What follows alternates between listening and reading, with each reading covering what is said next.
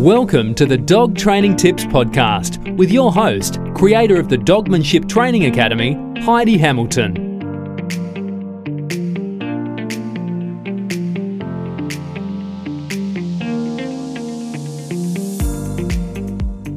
Hello, we have a special guest this week. She is the CEO and founder of Canine Comprehension, as well as an all-round amazing human. So welcome, Sarah McDonald. Now, I was going to do a little spiel about what Canine Comprehension is all about, but I thought it's probably better to hear it straight from you. So tell us about what Canine Comprehension does and sort of how you started. Well, hi Heidi. Thanks for the lovely introduction. All-round wonderful human being. That's great. I used to be a high school teacher. I have a master's in education, and I was working at a wonderful school and enjoying the teaching part, enjoying the relationships with kids. But I became a statistic that I burnt myself out and wanted to take a break after my 5-year mark at teaching. So instead of traveling or doing what normal people do when they take a break from their career, I became a dog trainer. I worked for a company, which is actually where I met you, Heidi, and was a dog trainer for a while, like full-time dog trainer, teaching dogs how not to annoy their owners, pretty much. And then while I was doing that, and I got to say, as a full-time dog trainer in what we were doing, it is fairly repetitive work. So it gave me an opportunity to think, for my mind to sort of like wander and think about how I would, change things with education. My mind kept moving back to kids, back to education. And so what kept dawning on me is that the dogs that we were seeing, when they were unable to learn was when their emotional needs weren't being met, when they were scared or when they were confused or when they hadn't been given a chance to understand. So it's the same with our kids. Like, we can have the best curriculum in the world and the most interesting classes. But if our kids are coming to us with fear and with relationship problems that they're thinking about rather than the work, it doesn't matter how good the lesson is, the kid's not going to be able to learn. So that was sort of the seed of Canine Comprehension, that I wanted to combine those two things, really, that in the end we're all just animals that will either freak out at fight, flight or freeze if we're put in a situation that is very stressful. And so how do we skill up? You do it full-time with dogs. How do we skill up those animals to be able to live in a world where sometimes you're scared, but what can you do about that? And we, with Canine Comprehension, we do the same thing. So we work with kids with a lot of school refusal, a lot of anxiety around learning, kids who are not getting the most out of their community, could be connecting more, and we help them connect so then the teachers can do what they do best, which is deliver the lessons. Awesome. Amazing. And so when did you actually start Canine Comprehension? What year was that? Oh, it's a hard question, because Canine Comprehension, probably the thing before that was SAS Dogs, where it was just dog training. Yep. And I did it part-time to get some more income because I wanted to go away on holidays and things like that. So I was a dog trainer outside of that as well. And then Canine Comprehension came up. Gosh, when were we working together, Heidi? It's been about 20, I think I started in 2016 with my own business. So I think it was about the same time for you. Yeah, it really was. Yeah. So because, we were talking about how we get these things up and going. So yeah, I started Canine with always wanting to do the school stuff, but running puppy schools and doing dog training to keep the business financially going, so I could keep on working at knocking on the door of the Department of Education and Department of Health and Human Services. So that took a little bit, but now we're there. Now we're trusted. Kicking goals. Yeah. So how many dogs and humans do you have on the team now? We have 10 tutors. Yep. And probably then about 15 dogs. Yep. Awesome. It's hard to say because COVID's really affected canine comprehension, obviously, when you've got a business that is very tactile and about kids not wanting to go to school, and you stop kids going to school. Puts a bit of a spanner in the works. It really does. So we can't wait to get back to it, but it has meant that our workforce has sort of shrunk a little bit, and I'm actually in the process now of rehiring. So I'm doing interviews. So yeah. Exciting. So what would a team member, like what would a dog and handler team do on like a day-to-day basis? So our dog handler teams, we tell them that a full day is 4 sessions. A session goes for 50 minutes to an hour, and they can either be seeing a class to run a program, which is 8 to 10 kids, not a full class, or individual students. So their schedule is arranged for them at the start of the term, and then they will get up in the morning, hopefully have a good breakfast and all relaxed, and jump in the car with their dog and all of their resources and go to their first client. Their first client could be an individual, so they work with that client in that designated time, and they work on predetermined learning goals. So all of those notes are already there for the tutor to know what they're working on. A lot of it is emotional regulation, following instructions, challenging themselves, problem solving, that sort of stuff. So they'll work on that, and then they'll finish up, pack up, get back in the car, drive to the next place, and do it all over again. Yeah, awesome. Yeah. And so why do you think that it's beneficial? Because obviously there are lots of people who go into schools or offer therapy or, work on these sorts of things and mental health in schools. Why do you think that it's so beneficial to do it with a dog rather than just a human? Yeah, look, I have worked with kids with dogs and without. And I'll always say that with a well-trained therapy dog is a whole lot better. We know that the benefits of relationship building for teachers and students is really important. If there's no relationship between the instructor and the instructee, it's going to be harder to take on information. So the dog makes that relationship with the human easier. You'll know that if you own a dog yourself and you go to the park and people will talk to you and they'll talk to your dog, and you probably learn all of the names of the dogs and forget the names of the people, but you'll talk to the people too. And if you go to a park without the dog, it's a very different experience. People aren't as open. It's not like this solidarity. So when our tutors go into schools with the dogs, the kids want to make friends with the tutors because they don't really care too much about the tutors. They want the dog. They want to make that relationship with the dog. And it allows the tutor to come along for the ride and do what they need to do to help the child connect.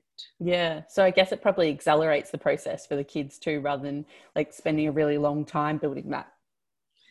Yeah. And we say in our initial meetings to clients, it takes as long as it takes. It is hard to ask, well, how long. We've worked with kids with, severe OCD and who are very agoraphobic, won't go outside at all. And then, they'll ask how long it takes. I would love to be able to say, look, this is going to be 5 weeks. Program. Exactly. And the kids are out and it happens every time. But what we do find is that we are, us and the client, the parents and the teachers, are always surprised that it takes less time than we thought, that the kid opens up more, that they start trusting more, that they get excited about seeing the dog. And then we start working on getting the kid back to school and taking the dog, and they're excited to show the dog to the student. So instead of being the school refuser who is missing out on a load of school and missing out on the social stuff, they come back in and they're a bit of a superstar because they can do tricks with this dog and all the kids want to see them. So it puts them in a very different position, and then that helps us do our job. So if you've got people who are already working in the field and they want to bring their dog in to start working with their dog as well, is there certain temperament you're looking for? Is there certain, what sort of things would you be like, this is a definite no, definitely yes for dogs who are going to potentially be therapy dogs? This is an interesting area, and you would have said the same thing, I'm sure, to your listeners with dog training, that it is unregulated at the moment, which means that anyone who's got a dog can bring a dog into a school. And I've written an article, which I'm happy to link to you, which goes into the details of the risk assessments that need to be done, the safety that needs to be done, the temperament and obedience training that needs to be done for people to know that it's safe. And you know what? It's more about not just the dog and their behaviour and their temperament, because that can change in an instant if something goes wrong, if a child screams or whatever. Yeah. It's about the handler being able to honestly and correctly identify their dog's behaviour and where their fear responses are and act accordingly. Yeah. Where mistakes can go wrong, just even at the park, is when people misinterpret their dog's behaviour.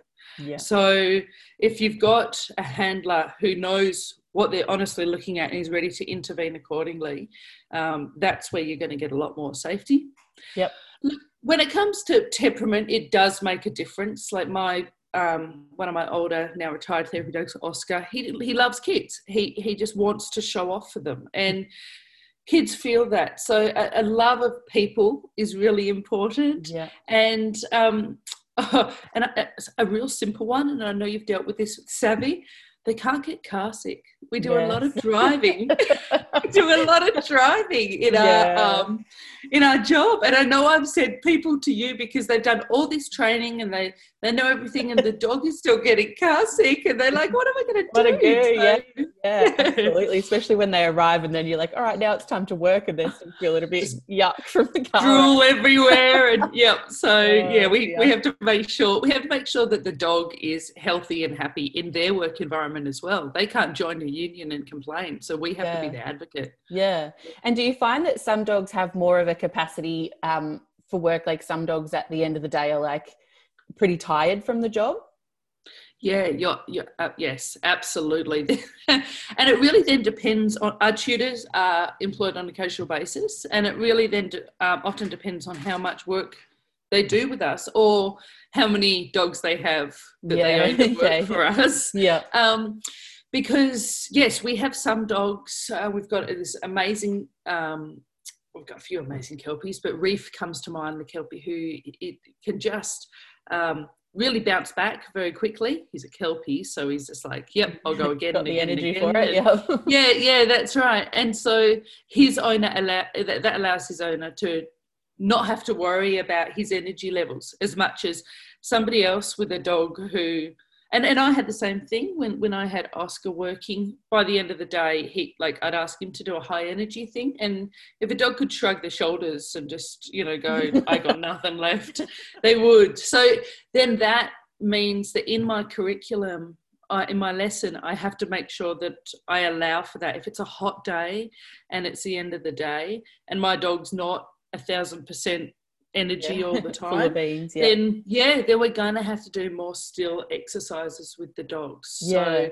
it's really about, we have curriculum, we have lesson plans, but they're fairly packed, so then we can pick different elements out of them that will respond best to our students and to how our dog's feeling. Yeah, like I remember with Bailey, like obviously a big people lover and would be a part of everything, but like do 1 or 2 sessions and then he needed the afternoon to sleep. So like for a working dog, it wasn't that useful. But for 1 or 2 sessions, he was perfect. So yeah, I think it must be difficult to sort of balance that, making sure the dog is enjoying the job as much as the person is enjoying the job as well, because it's a pretty awesome job.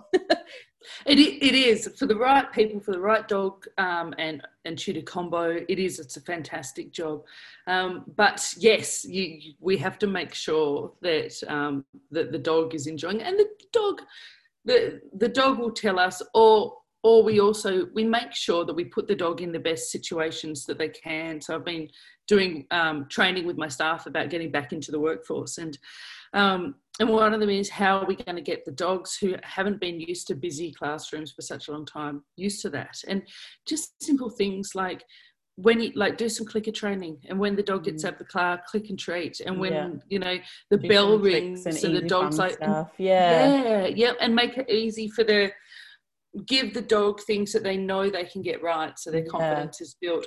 And also, everything you do, talk it out with the kids. Tell them exactly what your plan is and why you're doing that, because that's what you're also doing with the kids. So, and I'm sure going back into classrooms, there's probably a lot of kids feeling the same, like, wow, this is pretty overwhelming. I've been in my house in lockdown for however long, and now I'm in a big busy classroom with all these kids and navigating that again. So it's probably pretty relatable for them too, really.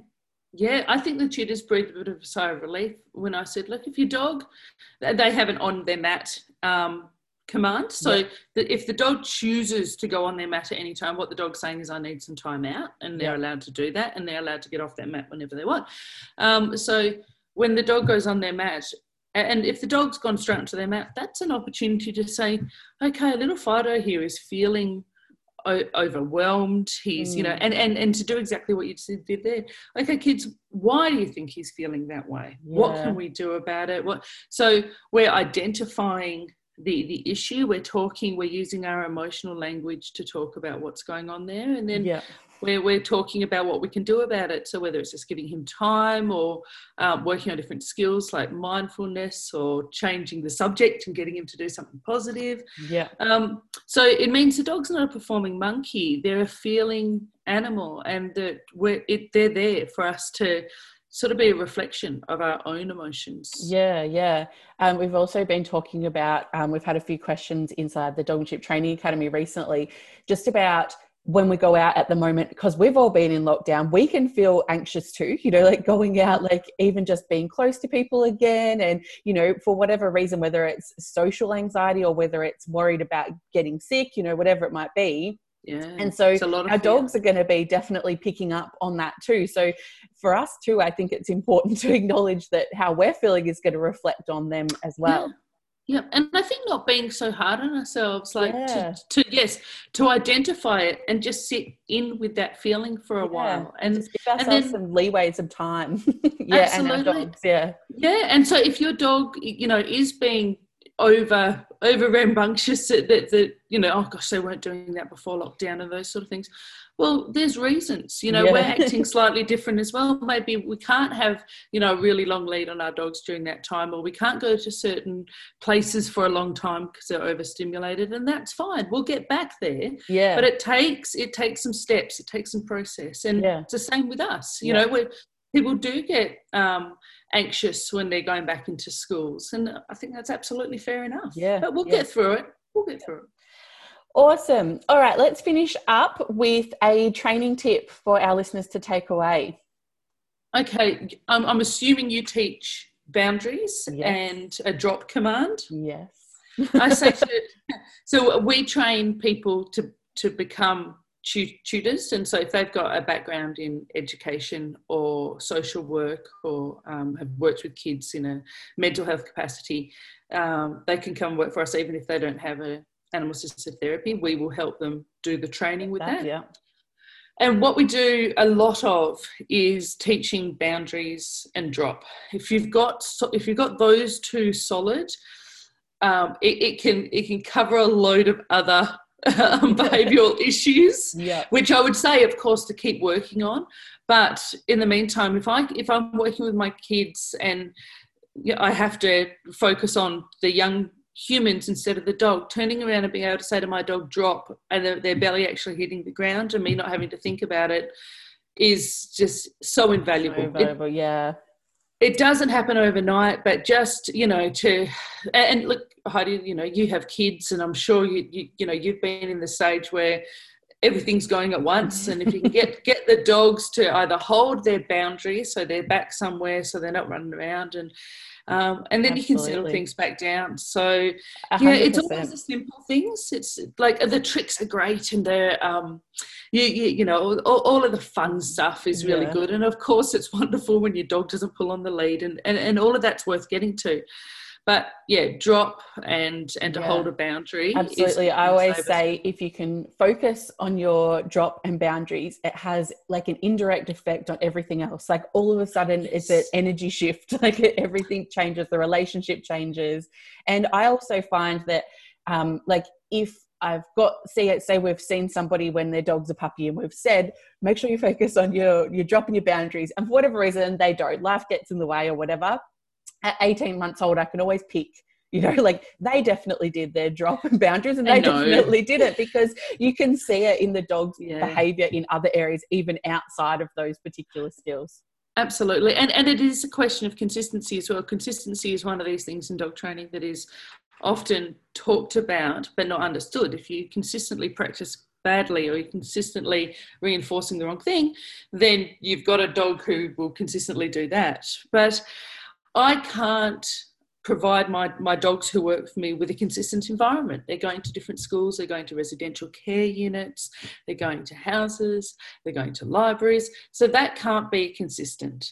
What can be consistent is wherever you go, mate, I'm going to set up a boundary so you can go, okay, the place is different, but the language is the same. Think about if you've ever been overseas and how much easier it is straight away to be somewhere where the language is the same. I can understand a little bit of this, you know. Yeah. Oh, so the owner, the conversation I'm having with my dog is the same, even if my environment changes. Yeah, I always say that's what makes travel fun and not stressful, is if you can kind of understand what's going on and where you are, like you're not freaking out.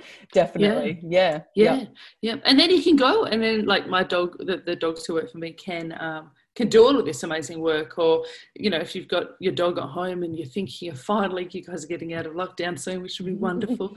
Finally, you know, just even traveling 20 kilometres or down the beach or wherever, having those language points that the dog understands, those expectations, then it makes it easier. And we've taken our dogs to Western Australia, we've taken them to Tasmania. I know, gosh, you've been everywhere with yours.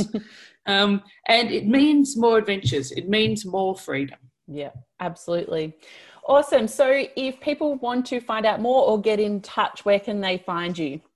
Yeah, so the best place to go is to our website, which is Canine Comprehension, spell out canine, the old English teacher in me, CANINE, comprehension.com.au. We're also on Facebook and Instagram. On there, we've got contact forms and those sort of things. Awesome. As I've said, we are employing at the moment, so if you're interested, drop me a line. Know where to go. Or and we're taking bookings for next year now, so it's exciting. Awesome. And for me, if you want to find me, you can find me at dogmanshiptraining.com. If you do want to find out more about teaching the drop and boundaries that we've been talking about, you can grab my free introductory workshop. So that's at dogmanshiptraining.com/free, or you can find me on Facebook and Instagram also as Dogmanship Training. Thank you so much for being here today. I know you're flat out right now trying to get everybody back in schools now that we're allowed to. So thank you for making the time for us. And thank you for all you do and for all your amazing staff, because you're really making a huge difference. It's always a pleasure to talk to you, Heidi. Thank you. Thank you. Bye.